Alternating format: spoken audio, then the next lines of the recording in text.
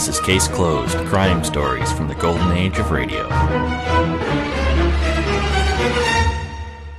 Welcome back to Case Closed. Our hour of crime begins with Broadway is My Beat this week. We'll hear the May 1st, 1949 episode titled The Mary Murdoch Murder Case. After that, it's Sherlock Holmes and the Adventure of the Three Garridebs. That episode aired May 9th, 1949. A quick reminder while you're listening, if you visit donate.relicradio.com and help support this and all of the Relic Radio shows, I greatly appreciate it. Your support keeps us going free and advertising free as it has for 15 years. And thanks again to those who have helped out. Now, here's Broadway is My Beat.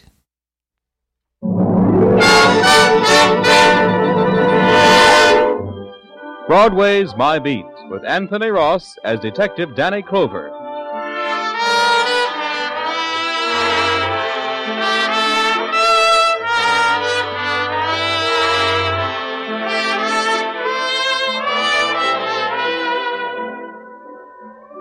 Broadway's My Beat, from Times Square to Columbus Circle. The gaudiest, the most violent, the lonesomest mile in the world. That's the street I walk. But today, trouble is waiting for me in the squad room of the 47th Street Station House. Lieutenant Clover? That's me. Well, they Danny Clover. told me out front I'd find you here. You got to help me. Sure. Hey, by those tags on your shoulders, I see you two fellas are in New York for a convention. What's your trouble? Well, you see, I've never been in the big city before, and, well, I've heard about things like this happening, but I never thought it would happen to me. A girl is trying to blackmail me. Blackmail? That's right. Now, there's nothing to it, but if my wife finds out about it... Hey, wait a minute, young fella. Now, make me acquainted with you first, and then we'll listen to your trouble. Oh, my name's Peter Daly. I'm stopping at the Cleveland Hotel.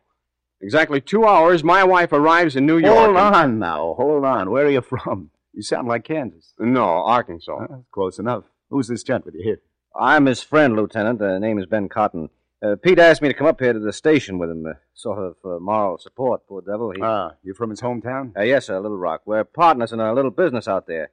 We've been in New York a week now, Pete and I, attending a convention. Oh, boys.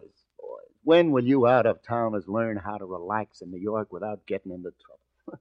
You attend a convention, you gotta go unconventional. Oh, sir, I don't even know that girl. She's a stranger to me. Huh? Well, then I don't get it. Just what did happen? Well, a lot of the boys, after yesterday's convention session, went down to the Hi-Hat Club, and, well, I'm standing at the bar, Lieutenant, having a drink, minding my own business. The bar was pretty crowded, and this red-headed girl takes a place next to me and asks for a light, and I give it to her. Lesson 1. When a strange girl asks you for a light, zip your wallet. Yeah, go ahead. What then? Well, a little while later, the nightclub photographer passes by, and this redhead stops her and says to her she'd like her picture taken, right there against the bar.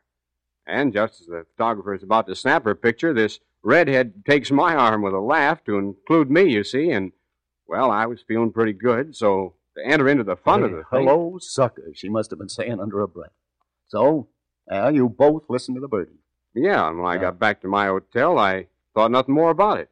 This morning, I got a phone call. From the redhead? That's right. Oh, she'd sell you the picture for a price, or show it to your wife, huh? That's right. Why, she wanted $500. I don't have money like that. How'd she know you were married? Well, Lieutenant, I never told her I was married. Hardly said a word to her. What? Well, then how did she I don't know. Why, she even knew my wife was arriving in New York at 2 today. Can you beat that, Lieutenant? Go on, Daly. Well, she told me over the phone that unless I came across with the money, she'd mail that picture to my wife today. So what'd you tell her? Well, I told her I wouldn't give her a cent. Why should I pay her? Look, Lieutenant, believe me, I'm a happily married man, and I haven't done anything wrong, but what'll my wife think if she gets that picture? Daly, what's the name of that redhead and where does she live? Well, I don't know that. She didn't tell me. Well, then how did she expect you to get to her with the dough? Well, she said if I was agreeable, she'd tell me where I could leave the money, and she'd later leave the picture in the same place. But I told her nothing doing. I'd go to the police first. Then she hung up. Well, you did the right thing by coming to the police. Well, but if she sends that picture to my wife's an understanding woman, Lieutenant, but after all, if I could get my hands on that girl, I swear I'd kill her. Hey, now, Pete. Go on. Pick up your wife at the station, Daly, and relax. I'll drop into the Hi-Hat Club, see if that redheaded is known over there. And Daly, make sure your wife puts you on a leash.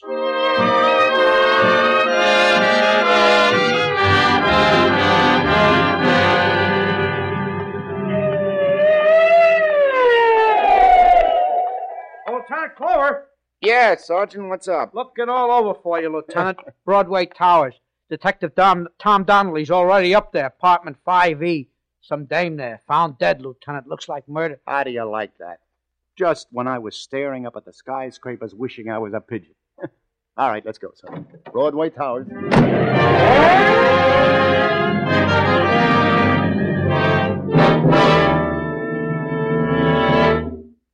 Who is she, Tom? Name Rita Rondell, Danny, according to the building superintendent. Redhead, huh? Yeah. Fractured skull. Body was discovered by the super, Yeah. No witnesses. No one seen entering or leaving. Hey, look over that back room, Sarge. Right, Lieutenant. So you found the phone off the hook, Tom? Yeah. Yeah. Well, it looks like the whole scuffle was over that phone. Yeah. Hey, what's this written on the calendar here, Danny? Bobo, 1 p.m. Yeah, let me see. Bobo. Could be some guy. Ask around the stem, Tom. Any characters named Bobo. Okay. You say Doc places a death about 1:10. Right. Well, whoever a visitor was, boy, they had quite a tussle. Hey, Danny, look here. I found some photographs hidden in the bottom of this drawer. Take a look. Well, what do you know? What's the matter, Danny? Hey, you remember that nice guy, Daly, from Little Rock, came in the station house this noon about a blackmailing redhead? Yeah? Yeah, this is him. With Rita Rondell. Taken against the bar at the Hi-Hat Club. Look. Yeah, how about that, huh? This must have been the dame who was trying to shake him down. And this is the frame-up picture she meant to sock him with. Yeah, so this is the redhead. And me, I'm looking all over for her. Open and shut. Remember, he said he'd like to kill her? Never can tell. He didn't look that mad. Well. Like I always say, cherchez le motive and you got your man. Shall I bring him in? Hey, hold your horses, Tom. There's no evidence he had anything to do with this, but I better drop in on him and have a little chat. Question him, huh? Yeah. Anything else turns up, let me know. And check Bobo. Right. I'll keep in touch. Poor Daly. I feel sorry for him. And with a wife just arrived in town. Tom, this is going to be a heartbreaker. Especially if the little lady from Arkansas answers the door.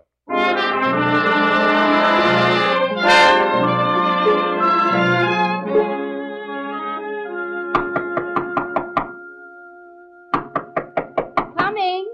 Just a moment. Mrs. Daly? Yes? Is your husband in? Why, yes. He's just lying down for a bit. Who shall I say? Mrs. Daly, I'm Lieutenant... Well, isn't old Artie? We forgot our appointment, fella. Huh? Oh, darling, I want you to meet Art Smith. He was my lieutenant, 3rd Airborne. The old dog. Imagine meeting him at the convention after all these years. Yeah. Mr. Smith, just imagine. You two must be thrilled. I guess New York's the place one meets all... I'll be right with you, Art. I just put on my jacket. Yeah. Okay, I'll wait. How do you like the little missus, Art? Oh, just fine. Pleased to meet you, ma'am. Step on it, Pete, huh? Won't take a minute, Art. Why? Where are you boys off to?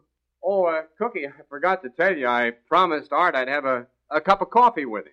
You know, catch up on the old gang. He leaves for Cincinnati in a little while. Mrs. Daly, does your husband often go to conventions alone? Oh, heavens, no. This is the first time we've ever been separated in the 3 years we've been married. I see. Ben Cotton, his partner, was going too, so there was nothing to worry about. Besides, I know that Peter wouldn't even look at anyone else. Oh, let's go, Art. All right, Peter.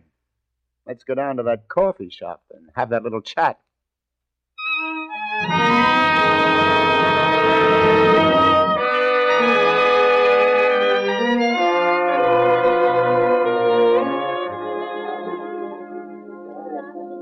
Yeah, we can talk right here in the lobby. Yeah, okay. That's one sweet wife, Daly. Yeah, you can say that again. You can see why I didn't want to let on you were a police officer. Yeah, I got it. Well, Lieutenant Clover, did you ask in that nightclub like you promised to find out if anyone knows that red-headed blackmailer? She hasn't sent that picture yet. You wouldn't be kidding me, mister, would you? What do you mean? When did you see her last, this Rita Rundell? Oh, is that her name? You found that out? Well, why, last night at that bar. You didn't go to her apartment today? At 1 o'clock, say? You know, son, if you're on the level with me, I'd be about the happiest guy on earth. What do you mean, Lieutenant? If I'm on the level? What's up? Rita's dead, son. Dead? Mm-hmm. We found that picture you were talking about in her apartment. What happened? Oh, there was a scuffle from the look of the place. She fell against something in the struggle and fractured her skull. Probably accidental, but there'll be a manslaughter rap for somebody. My gosh. Well, who do you suppose? Daly, right now, I don't have any idea, but my men are going over that apartment inch by inch, police routine. I'll get a report just as soon as I call headquarters, but before I put in that call, were you or were you not in Rita Rundell's apartment? No. Well, I told you before I didn't even know where she lived. Good. Come on, now let's walk over here to the phone. I'll call headquarters. And if nothing else turned up, you can go back upstairs to your wife. Yeah, she'll think it's funny, my leaving her to talk with you so soon after she gets in New York. Yeah, you wait outside the booth, will you? I'll only be a minute.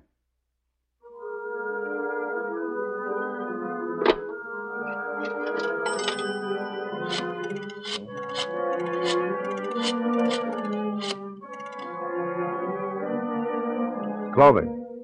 Sergeant, anything turn up on the Rundell dame's place? Uh-huh. Yeah. I see you. No, you didn't. There's nothing else, huh? Out where?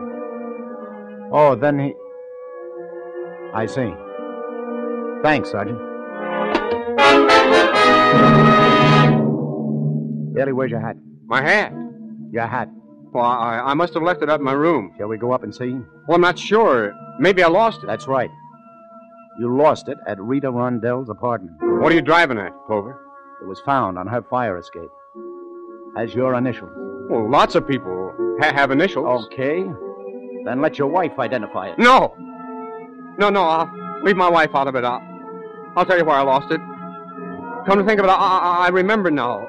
Yeah, at that bar last night where I met her. That's right. I missed it when I got back to the hotel. So either that girl or someone else picked it up and...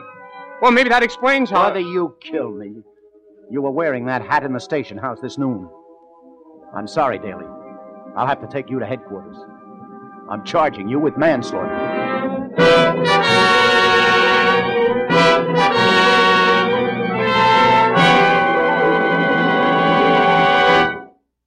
You're listening to Broadway's My Beat.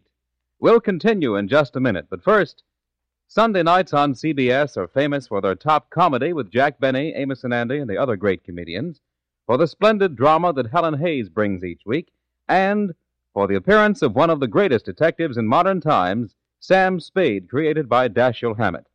Sam Spade's approach to crime detection has now become the pattern for many another sleuth, but none so well combines the hard-boiled view toward a fast dollar, the down-to-earth appreciation of a well-formed ankle, and the readiness with a wisecrack. A bestseller in the fiction field, Sam Spade's adventures on the air are now among the top-rating mystery shows. You will find here tonight and every Sunday night on most of these same stations, Sam Spade, ready for rough-and-tumble action and a battle of wits in the best Dashiell Hammett tradition.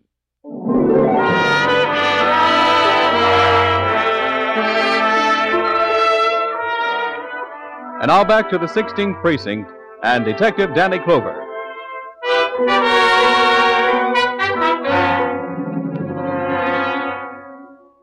Why, this is awful. Look, Lieutenant, I'm from Daly's hometown, and I've known him for years. Why, he couldn't have had anything to do with this. Mr. Cotton, I know you're Daly's friend, and I know how you feel. I simply phoned you, seeing as you're a friend of the family, to notify Mrs. Daly of her husband's arrest. Yes, of course. Well, she wasn't in her room when I stepped by, so I rushed down here as fast as I could. Those two are so much in love, Lieutenant, I just don't have the heart to tell her. Any luck this time, Tom? Nah. Try to persuade Daly again, but no soap, Danny. See, Mr. Cotton, we Why, we offered to allow your friend a few minutes to call his wife. Tell her himself about his arrest, but he says he can't do it. Yeah, that's right, Mr. Cotton. Says it'd kill him to tell her. Why don't you tell her? Oh, she's such a sweet kid. She's going to take this awful hard. You see, in a way, I feel kind of responsible for this, being here with Ben. I just don't believe I could face her. Tom? Unless it's an order, Lieutenant. I'd rather be included out. Okay. I guess a policeman's job can include almost anything. I'll get over there right now. Oh, Tom, come here a minute. Yes, Lieutenant? Yeah, Danny? You didn't find any guy anywhere named Bobo. No Bobo. No Bobo. All right, then, that's that. Okay, fellas, I'm on my way. Oh, believe me, this is going to be tough. Breaking the bad news to the little lady from Arkansas.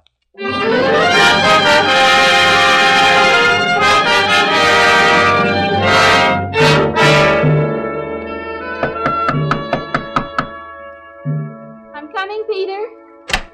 Peter, Oh, why, it's you, Mr. Smith. Where'd you two boys get lost? Where's Peter? Isn't he with you? No. No, Mrs. Daly. Say, let's go inside. I want to talk to you. But I don't understand, Mr. Smith. Where is Pete? Well, the fact is, Mrs. Daly... Where, for goodness sake? Well, I mean, the fact is, Mrs. Daly, I'm not... I looked downstairs for you two and couldn't find you anywhere. Now you come back alone and... Do tell me, you frightened me. Has something happened to him? Mr. Smith, I thought you had to catch a train. Well, now, you see, that's just what I wanted to explain, Mrs. Daly. Oh, I get it now. You went to a bar instead of the coffee shop, so you missed your train and he... Oh, Mr. Smith, why didn't you say so in the first place? You had me so worried. Oh, well, no, I'm sorry. Where is he? Is he in bad shape? Well, you just bring him back here, no matter what condition he's in, and I'll take care of him. Maybe some coffee would help. Do you hear me, Mr. Smith? Mr. Smith? Mrs. Daly, I'm not Mr. Smith. What? You're not? It was all just an act. I'm sorry. I mean, your husband called me that when I came in before, and, well, I played along. An act? What in heaven's name are you talking about? And who are you? Detective Lieutenant Danny Clover, ma'am, of the 16th Precinct. Your husband... Oh, now, wait a minute. Here, let me help you. Hey, perhaps you better sit down. No, I'm all right. Please go on. Something happened to him. An accident or something. Is he hurt badly? No, he isn't hurt. Oh, that's good. Ma'am, your husband is under arrest. Under arrest? Peter? Nonsense, what for? Well, you see, it dates back to before you arrived, naturally. You see, last night he got into a jam at a nightclub. A jam? I mean, that is, there was a girl at the bar next to him. A girl? No, don't get me wrong there, ma'am. In that respect, I assure you, but it's something else that happened, and... now, Mrs. Daly, let me tell you the whole story from the beginning. He wouldn't do anything. No, but please don't get me wrong, ma'am. You mean he got mixed up with a girl, but he couldn't? Oh, no, it's not that. There was this red-headed... Oh, now, wait a minute. Wait. Oh, I'm no good at this sort of thing, Mrs. Daly. Go on. Well, look, it was all a framed-up thing. Your husband came up to the station this morning and told us the whole thing. Your husband was blackmailed. Blackmailed? But you said he was framed. Yeah, well, as far as the the girl is concerned, there's nothing to it. Oh, of course, I should have known. He was framed with a picture taken at a bar and, well, to protect you, to keep you from seeing that picture. Well, a picture? What would I have cared about an old picture?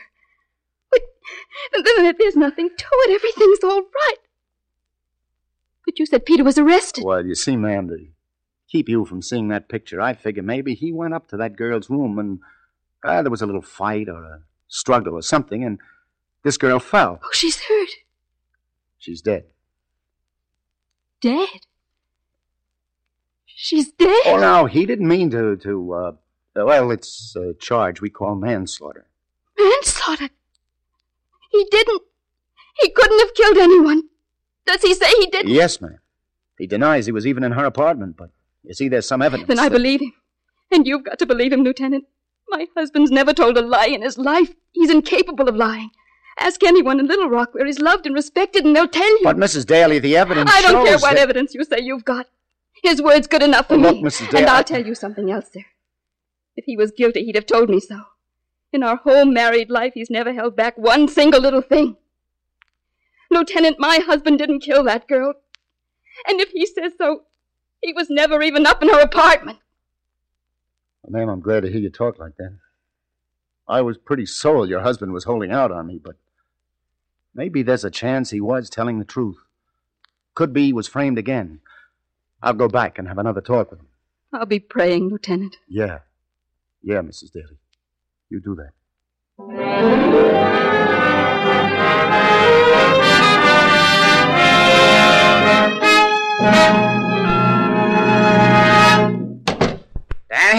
Danny, Peter Daly's confessed. Confess? Oh, no. I just visited him again in his cell with his friend, Mr. Cotton here. Darned if Daly didn't say... Wait a minute, Detective Donnelly. Peter did not confess. At least not to killing that girl. He just admitted that he went up to her apartment and he saw her lying with her head in the kitchenette against a milk bottle. She was already dead. That's an old one, Danny, you know. She was already dead. Lieutenant, you got to believe him. I tell you what. I think I'll have a talk with him myself.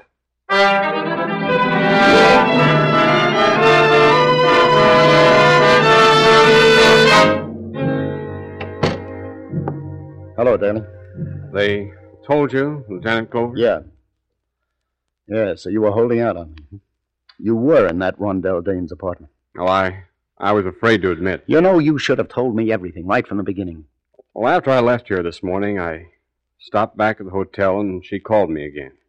Said she'd settle for $25. So I figured it'd be worth that much to get the thing over with. I didn't tell you about it because I was afraid it'd get in the paper. It'll make the papers now, all right. Go on. Well, she gave me her address.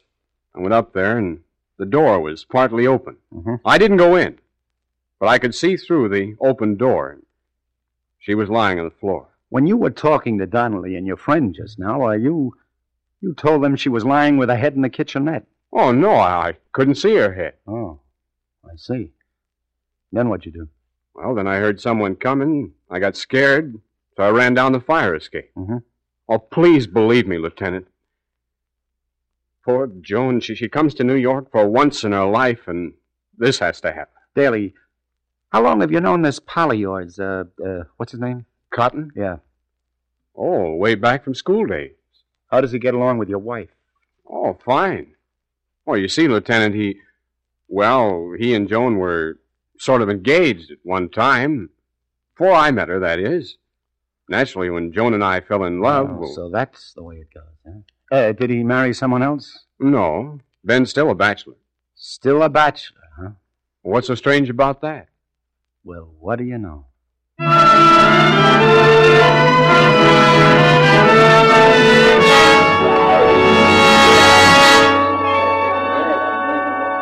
Lieutenant Clover, you back again? This is the third time today. What gives? Like this, like that. Hey, a couple of perfectos, lover. Did you come in here to see me, or did I see you keeping an open eye on that gentleman from 305 that just got on the elevator? Hey, you know him? Shouldn't I? He smokes cigars. His name's Ben Cotton from Little Rock. I think I'll go up and have a word. Mm-hmm. Give Bobo my best. You know, for an out-of-towner, the tips he hands out... Oh. Bobo, did you say? Yeah, Bobo. You know how it is at these conventions, the nicknames you pick up. I've heard some good ones, but Bobo, that kills me. Everyone around here calls him that. Oh, thanks, Sally. Thanks a lot. Thanks for what? Oh, nothing, lover. I'll be seeing you.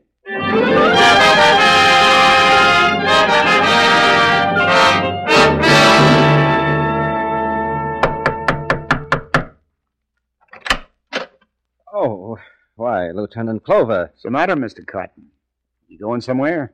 Why, what do you... I see your suitcase is all packed there on the bed. Oh, yes, Lieutenant. Yeah, I'm going back home. Bobo. A note on Rita Rondell's calendar. Probably expecting some guy named Bobo at 1 o'clock. You know any Bobo? Why, well, that happens to be sort of a nickname of mine. I picked it up here at the convention. Why? Well, you said you didn't even know the girl. You know the inside of Rita's apartment better than Peter did, Bobo. He didn't tell you her head was against a milk bottle. Oh, I never said... No, you arranged for Rita to bump into Peter like at that nightclub. Get a picture taken with him. And then she was to send it to his wife. I'll tell you why you arranged it, too. You were in love with his wife. You wanted her to think the worst, maybe, and throw him over for you. Come clean, Bobo. All right. I was up to that double-crossing redhead's apartment, but I didn't mean to kill her. Let's have the story. Well, I told her yesterday I'd give her $100 if she could manage to get her picture taken with him and send it to his wife. Oh. And then Miss Rita pulled a fast one. Asked Daly for $500 for it. Yeah, that's right. But when Peter went to the police about it, I got scared. So you went up to her apartment today at 1, huh? Yes, I did, to make her call the whole thing off. And she demanded from you the price she was asking from Peter, $500. That's right. And when I refused... She threatened to expose you to your friend Daly. Began to phone him at his hotel. Yes. That's just the way it happened. I struggled with her for the phone. I gave her a push, and she fell... But I swear, Lieutenant, it was an accident. So that's that. Well, okay, Lieutenant, I'm ready to go to jail. But I don't know what got into me. Trying to do something like that to my best friend. The old triangle, huh? Well, you see, I've been in love with Joan for a long time. Longer than Peter. But he came along and she married him, and... Well, ever since, I've been hoping and waiting for a chance. Chance to break them up. Yeah, that's right. But I didn't mean to go so far. Once I got into it... You got into it, all right. Yeah, I guess I've been a real number one heel, huh? Mister, that's the greatest understatement since... come on.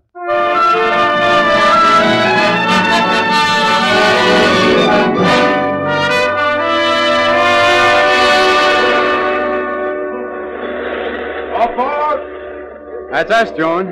All right, Peter. Lieutenant Clover, I don't know how to... Oh, we'll never be able to thank you for all you've done. Skip it, Arkansas. Hey, just promise me one thing, will you? What's that? Well, I mean, you've come to New York. This is the first time for both of you, isn't it? That's right. You've had a pretty rough time. You got one impression of New York, the wrong one. Come back and give it another whirl, will you? That's a promise. I want to see you both again, you know. So you know, miss, I don't often meet somebody like you. Why, the faith, the trust you have in your husband is... Oh, you see, Lieutenant. We're in love.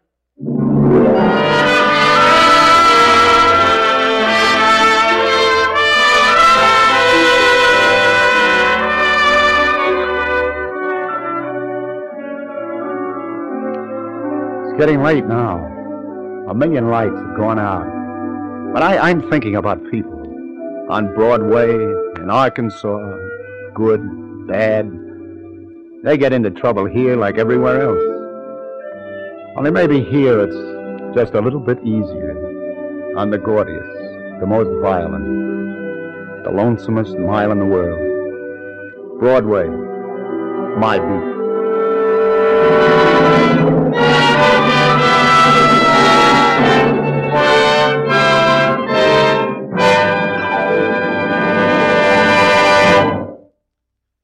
Columbia has just brought you Broadway's My Beat, with Anthony Ross as Detective Danny Clover. Gene Carson was Sally. John Forsythe was Tom. Today's broadcast was written by Joseph Ruskell and produced and directed by John Dietz. The musical score was composed and conducted by Robert Stringer. This is Bern Bennett speaking.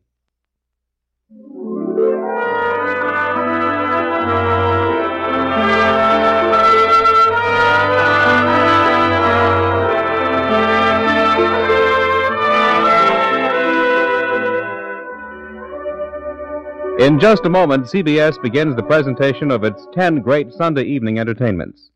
In order, tonight, you'll hear Barbara Stanwyck starring on the Prudential Hour, followed by the unsurpassed comedy of Ozzie and Harriet, Jack Benny, and Amos and Andy in succession. Sam Spade takes over next, and then on to Lum and Abner's delightful Jot 'em Down store in Pine Ridge, Arkansas.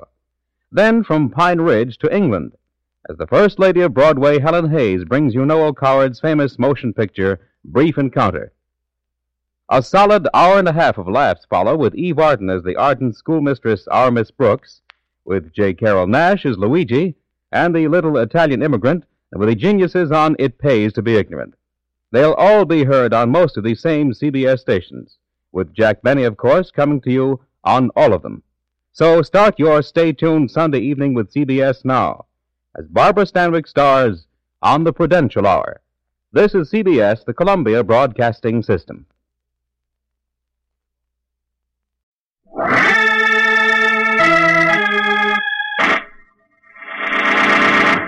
From New York City, the makers of Clipper Craft clothes for men and more than 1,200 leading retail stores from coast to coast presents Sir Arthur Conan Doyle's immortal character, the world's most famous detective, Sherlock Holmes, starring John Stanley.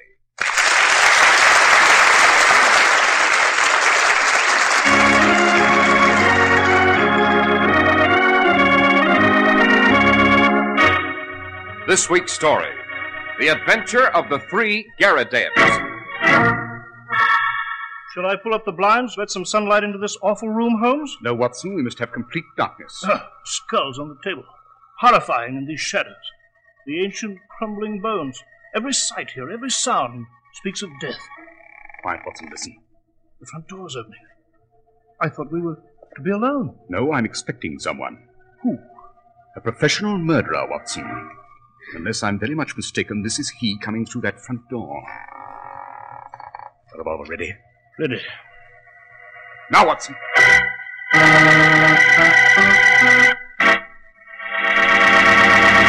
If you want to look your best this summer, take no chances on the kind of suit you buy for warm weather wear. Be sure it's light and cool, but be doubly sure that it's so smartly tailored, so perfectly fitted, that you never look heat crumpled. Only expert tailoring can assure that. The kind of master tailoring you get in fine Clipper Craft suits. And they don't cost you a lot of money. You can buy a Clipper Craft summer suit of tropical weight for as little as $33.75 to $42.50. And for that moderate price, you get a suit that will be envied by men who usually pay more, much more. You save all that money through the unique Clipper Craft plan, whereby more than 1,200 independent merchants from coast to coast pool their tremendous buying power. You get the benefit. A Clipper Craft spring and summer suit will help you face the summer with the confidence that goes with perfect grooming.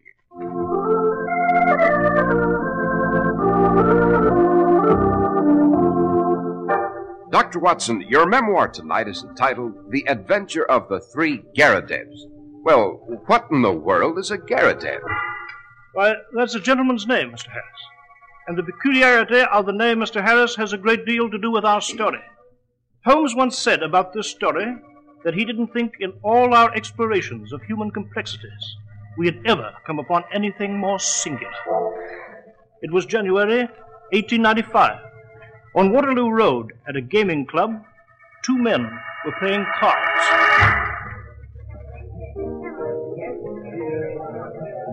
No, you don't, Evans. That's not the card you buried in the deck. It certainly is, Prescott. You didn't show the 6 of clubs. You showed the 4 of diamonds. I've been playing blackjack too long to be careless about such details. I said I showed the 4. You're a rotten double-dealing faker.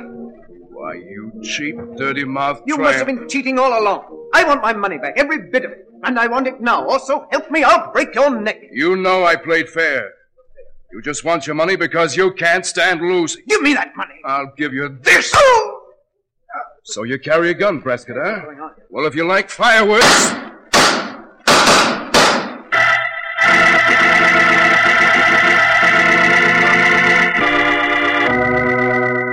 Following that exchange of shots, Roger Prescott died, and his gambling partner, Killer Evans, who'd been quicker at the draw, served 6 years in prison. It was a short sentence because he proved Prescott drew a revolver first and that he had shot in self-defense. After his term was over, Evans disappeared into the dim, fog-bound world of men released from prison. One morning in late June of 1902, I was present when Holmes had an odd visitor at the flat on Baker Street. It was this first seemingly pleasant visit that was to lead us to the discovery of a great crime. Mr. Holmes, pray sit down, sir. You are, of course, Mr. John Garrideb. May I present my colleague, Dr. Watson? How do you do, sir? Garrideb? As for your problem, sir, your friend, Mr. Nathan Garrideb, has already invited me to be of assistance. Yeah, so he told me. That's why I've come. Nathan Garrideb? And you're John Garrideb? Brothers, perhaps, eh? No, they're not brothers, Watson. No doubt John here will explain.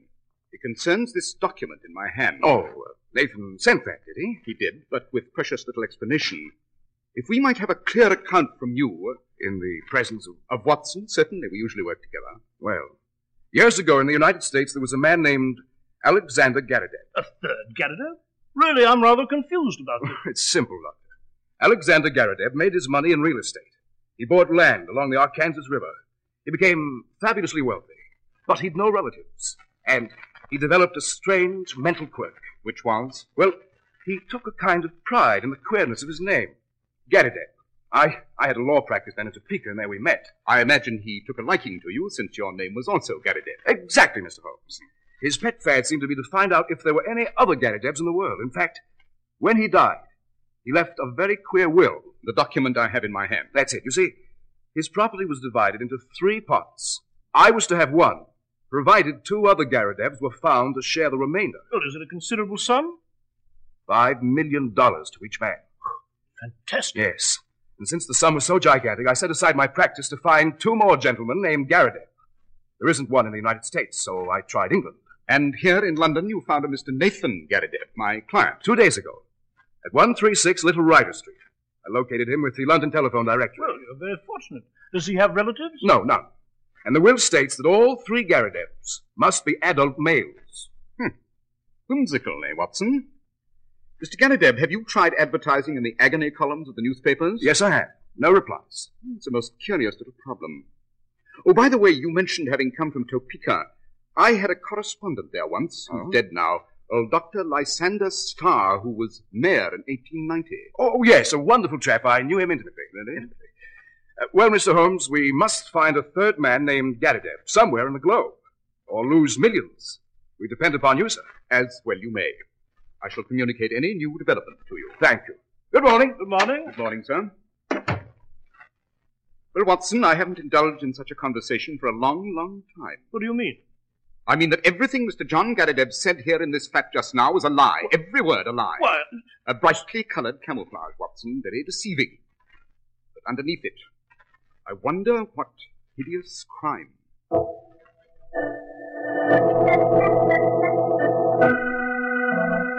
Dash it all, Holmes. I've permitted you to smoke your pipe and meditate long enough. Your faculty of keeping silent at the proper moments, my dear Watson, is one of the most impressive recommendations as a companion. Oh, thank you. Well, tell me, why did you say John Garadev died? His English coat was frayed at the elbow and his trousers bagged at the knee with a year's wear. And yet he claims to be a provincial American recently landed in London. Aha! He placed no advertisements in the agony columns. You know I miss nothing there. Yes, do go on now. There isn't any Dr. Starr in Topeka. I invented the old codger. I see. But John claimed to have been his close friend. Precisely. Touch our Mr. John Garadev where you will, he's false. How do we arrive at the truth, Holmes? By visiting the other Garadev, Nathan, at Little Ryder Street, as quickly as a carriage will take us.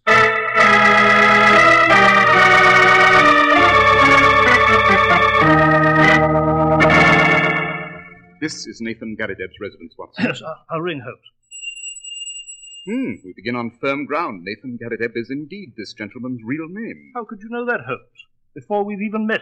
Observe, Watson, the brass nameplate by the door, especially its discolored surface. Up some years. Oh, yes, of course. Now that you've pointed out. Yes? What is it? Mr. Nathan Garadev, I am Sherlock Holmes. This is my friend, Dr. Watson. Oh, do come in, gentlemen. Thank you. This way, gentlemen. This way. Fascinating room, sir. Do you find it so? I'm very proud of my collection. Yes, incredible number of cupboards and cabinets. That's my butterfly collection where you're standing, Doctor. In this case, gentlemen, my ancient coins. In that cabinet, the skulls of prehistoric men, flint instruments, early weapons. Dare say I've never seen so singular a collection. My doctor lectures me about never going out. But why should I, when there's so much to hold me here? You never go out? Very seldom, Mr. Holmes. I'm not too strong. My research is very absorbing. You may well imagine what a terrific shock. Pleasant, but terrific it was when I learned of the will and my good fortune. If we find just one more man named Garadev, each of us receives $5 million. Yes. Have you any specific plans for spending the money? Oh, I shall spend it enriching my collection. Tell me, when did John Garadeb first speak to you? Last Tuesday. Did he ask for money? No. Do you know of any ulterior motive he might have? None. You told him we were coming here today. I did. Holmes, what are you driving at? Have you any articles of great value in this collection? It's a good collection, but not very valuable. I see. How long have you been in these rooms? Nearly 5 years. Now I see. You imagine I'm not mentally well. You see my collections, my fossils, bones, my skulls, my dusty room. You're suspicious. You picture me as a child, locked forever in a room with his toys. That is what you two gentlemen are thinking. I know. And you're saying to yourselves he's insane. What's he up to? Is he scheming with this John Garadeb? Why, does every sight and every sound in this room speak of death?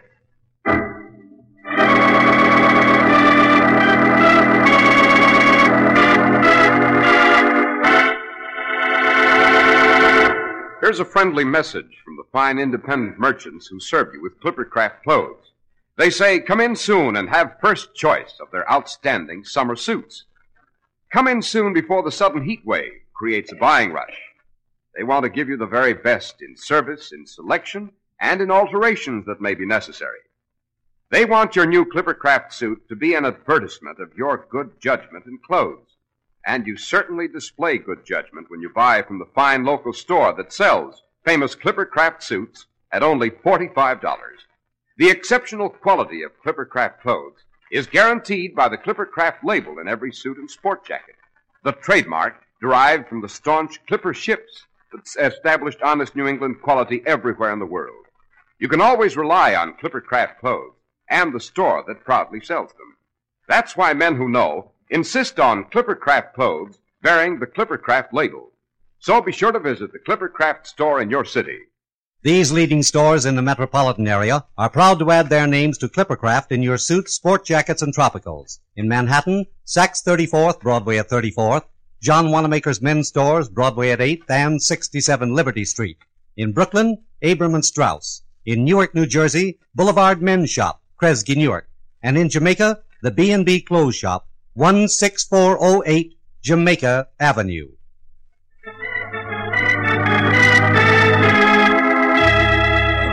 Dr. Watson, you and Mr. Holmes were visiting old Mr. Nathan Garadeb at his very frightening rooms. Yes, Mr. Harris. And Garadeb had a wild gleam in his eye as he ranted on about himself and about how suspicious he thought we were. You've exaggerated our viewpoint, Nathan Garadeb. Have I? I hope so. I hope you trust me. Actually, I'm a gentle and very innocent, rather exhausted old man. Now, who might that be? I have it! Well, Mr. John Garadeb, eh? Mr. Holmes, I've found the third man. Have you really? I hoped you'd be here, Mr. Holmes. Mr. Watson, to hear the good news. Look. Where is the third man? Who is he? How'd you find him? This newspaper. May I examine it? $5 million. Each of us collects $5 million. What's in that newspaper? May I see? I've made inquiries in Birmingham. My agent there sent me this advertisement from a local paper. Read it. Let me see. Howard Garadeb, constructor of agricultural machinery, binders, plows, farmers' carts, buckboards, other appliances. Estimates for artesian wells. Apply Grosvenor Buildings, Aston. You see? Another man named Garadeb. Glorious! Glorious! I'm rich. My collection will be the most magnificent in all history. Now we must see this thing through. I've written to this Howard Garadeb and told him that you, Nathan, will see him at his office in Birmingham tomorrow afternoon. You want me to see him, John? Well, wouldn't it be wise, Mr. Holmes? I'm sort of, really a nondescript American, but Nathan here is a Britisher with solid references.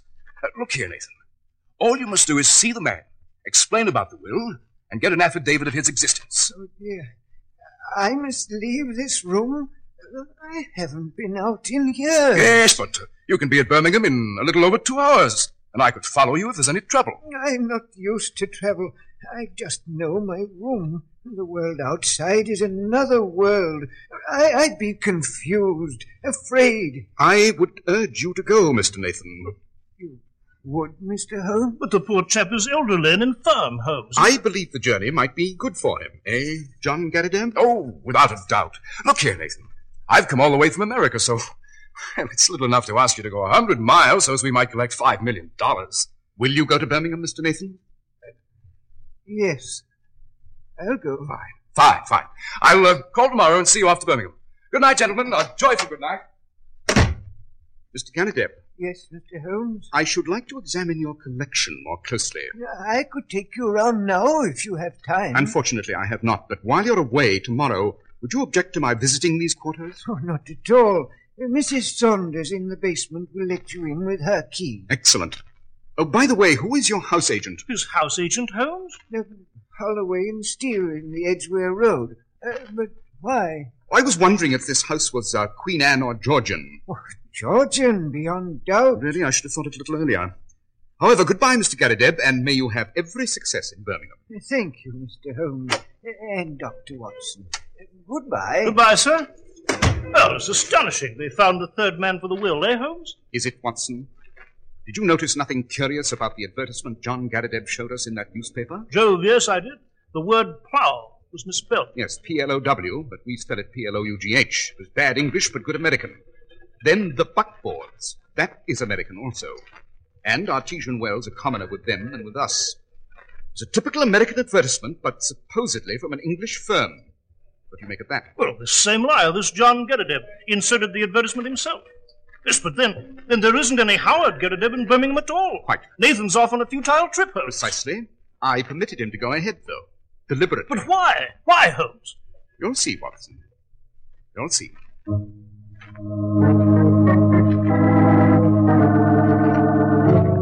Holmes, where were you all morning? I must warn you, Watson, I have more information. It points to an even greater menace than I thought. If you don't wish to continue... I shall see this through at your side, Holmes. Very well. I have identified this John Garrideb. Who is it? He is Killer Evans, of sinister and murderous reputation. Killer Evans? Yes, I've seen Lestrade at Scotland Yard. I found this John Garrideb's face in the Rogues Gallery. He's a native of Chicago. Shot 3 men in the States. He escaped through political influence. Came to London in 1893, shot a 4th man over cards in a gaming club at Waterloo Road in January 1895. A bloodthirsty madman. The man he killed at the gaming club was a Roger Prescott. Yes? I've also been to the house agents, Watson. Nathan Garrideb's weird quarters were occupied before, by him, by a man who answers the late Prescott's description. I see. John Garrideb murdered the man who once lived in Nathan's quarters. And the next link? Take this revolver, Watson. This afternoon, as I arranged with Nathan Garrideb, we shall ask his housekeeper to admit us to his room. And there, Watson, we shall learn the terrible secret of the 3 Garridebs.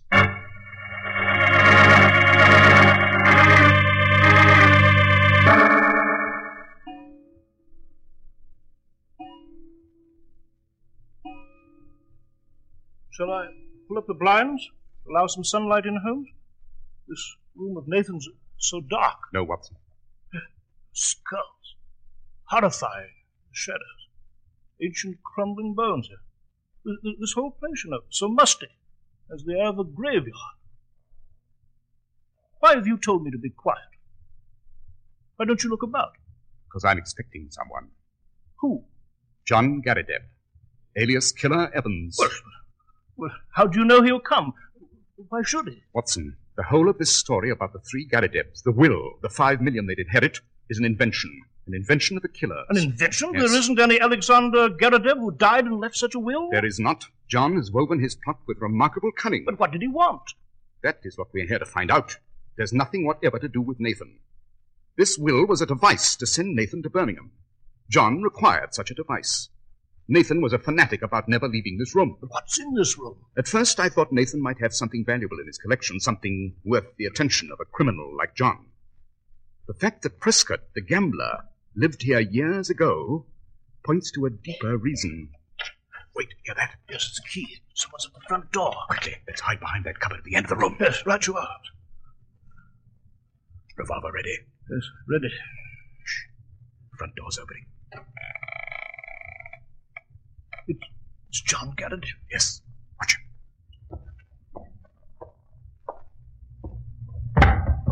Just push the table to one side. Pull back the carpet. Now he's using a tool to pry up the boards of the floor. He's lit a candle. Holmes, there's a trap door under that carpet. Leads to something below there. Garrideb's going down. Now, Watson, we'll seize him. Pleasant to see you again, Mr. Garrideb. Holmes! If you look just behind you, you'll see that my revolver is pointed directly at your head. I believe it might be more accurate were we to dispense with your fictitious name and address you as Killer Evans. Well, I guess you've been too much for me, Holmes, eh? Has played me for a sucker from the very beginning. I got to hand it to you. Of course, I've looked into the business end of a revolver before, and what I always do is... I have him, Watson. Struck him with my pistol. You hurt? No, it's nothing, Holmes. Just a mere scratch. Look down there, Holmes. Through the trap door, beneath this room. There's machinery, papers, and bottles. Stacks of money there. Yes, Watson. A printing press. This is a counterfeiter's outfit. Just a moment. John is trying to speak. There's blood pouring over his face. He's trying to speak. That's stuff down there. My head. That belonged to the greatest counterfeiter London ever saw. To Roger Prescott. No living man could tell a Prescott note from a Bank of England. Prescott, the man you killed in the gambling duel. Yes. Let's make a deal. Those bundles of money. Prescott made them. They're perfect. Fit to pass anywhere. Worth a fortune. Take them. Let me beat it. Not a bit of it. We're turning you over to Scotland Yard. I was the only one who knew where Prescott made the notes. Oh, my. I had to get Nathan Garrett out. That crazy bug hunter with a queer name living here on top of us, never knowing it. Dreaming of all the money in the world. When it was right beneath the dirty floorboards he walked on all night. Take the money. Let me go, please. I've done nothing, please. Aside from a charge of attempted murder, sir, I'm quite sure that Scotland Yard has a formidable list of other subjects to discuss with you. Please give the Yard a call, Watson. Yes, sir. Tell them we have our prisoner, John Garrideb of Chicago. There's some doubt as to their familiarity with the name. And tell them the name of his captor, Sherlock Holmes of Baker Street. About the impact of that name, there's no doubt at all.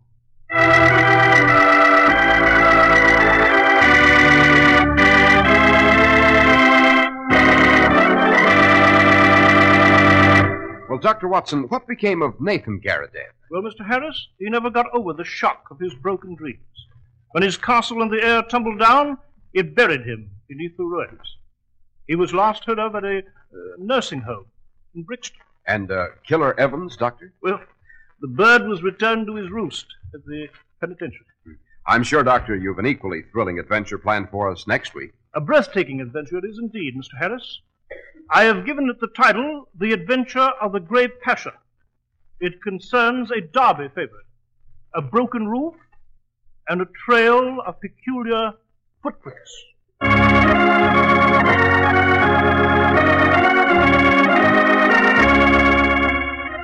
The makers of Clippercraft clothes and more than 1,200 stores from coast to coast have brought you another in the new series of broadcasts featuring the world's most famous detective, Sherlock Holmes.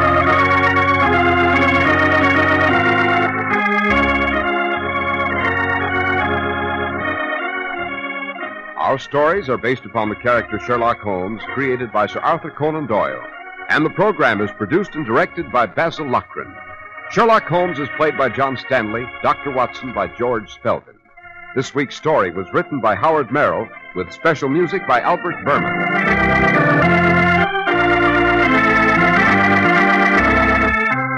If you don't know your Clippercraft dealer, write Clippercraft, 200 Fifth Avenue, New York City.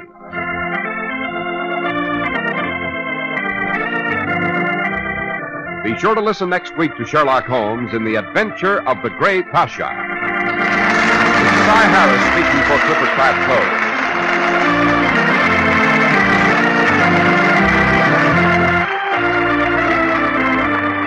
This is the Mutual Broadcasting System.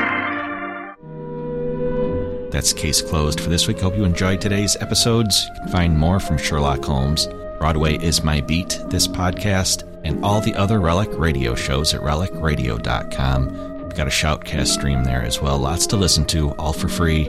Thanks again to those who support Relic Radio, and thanks for joining me today. Be back next Wednesday with another hour of Case Closed.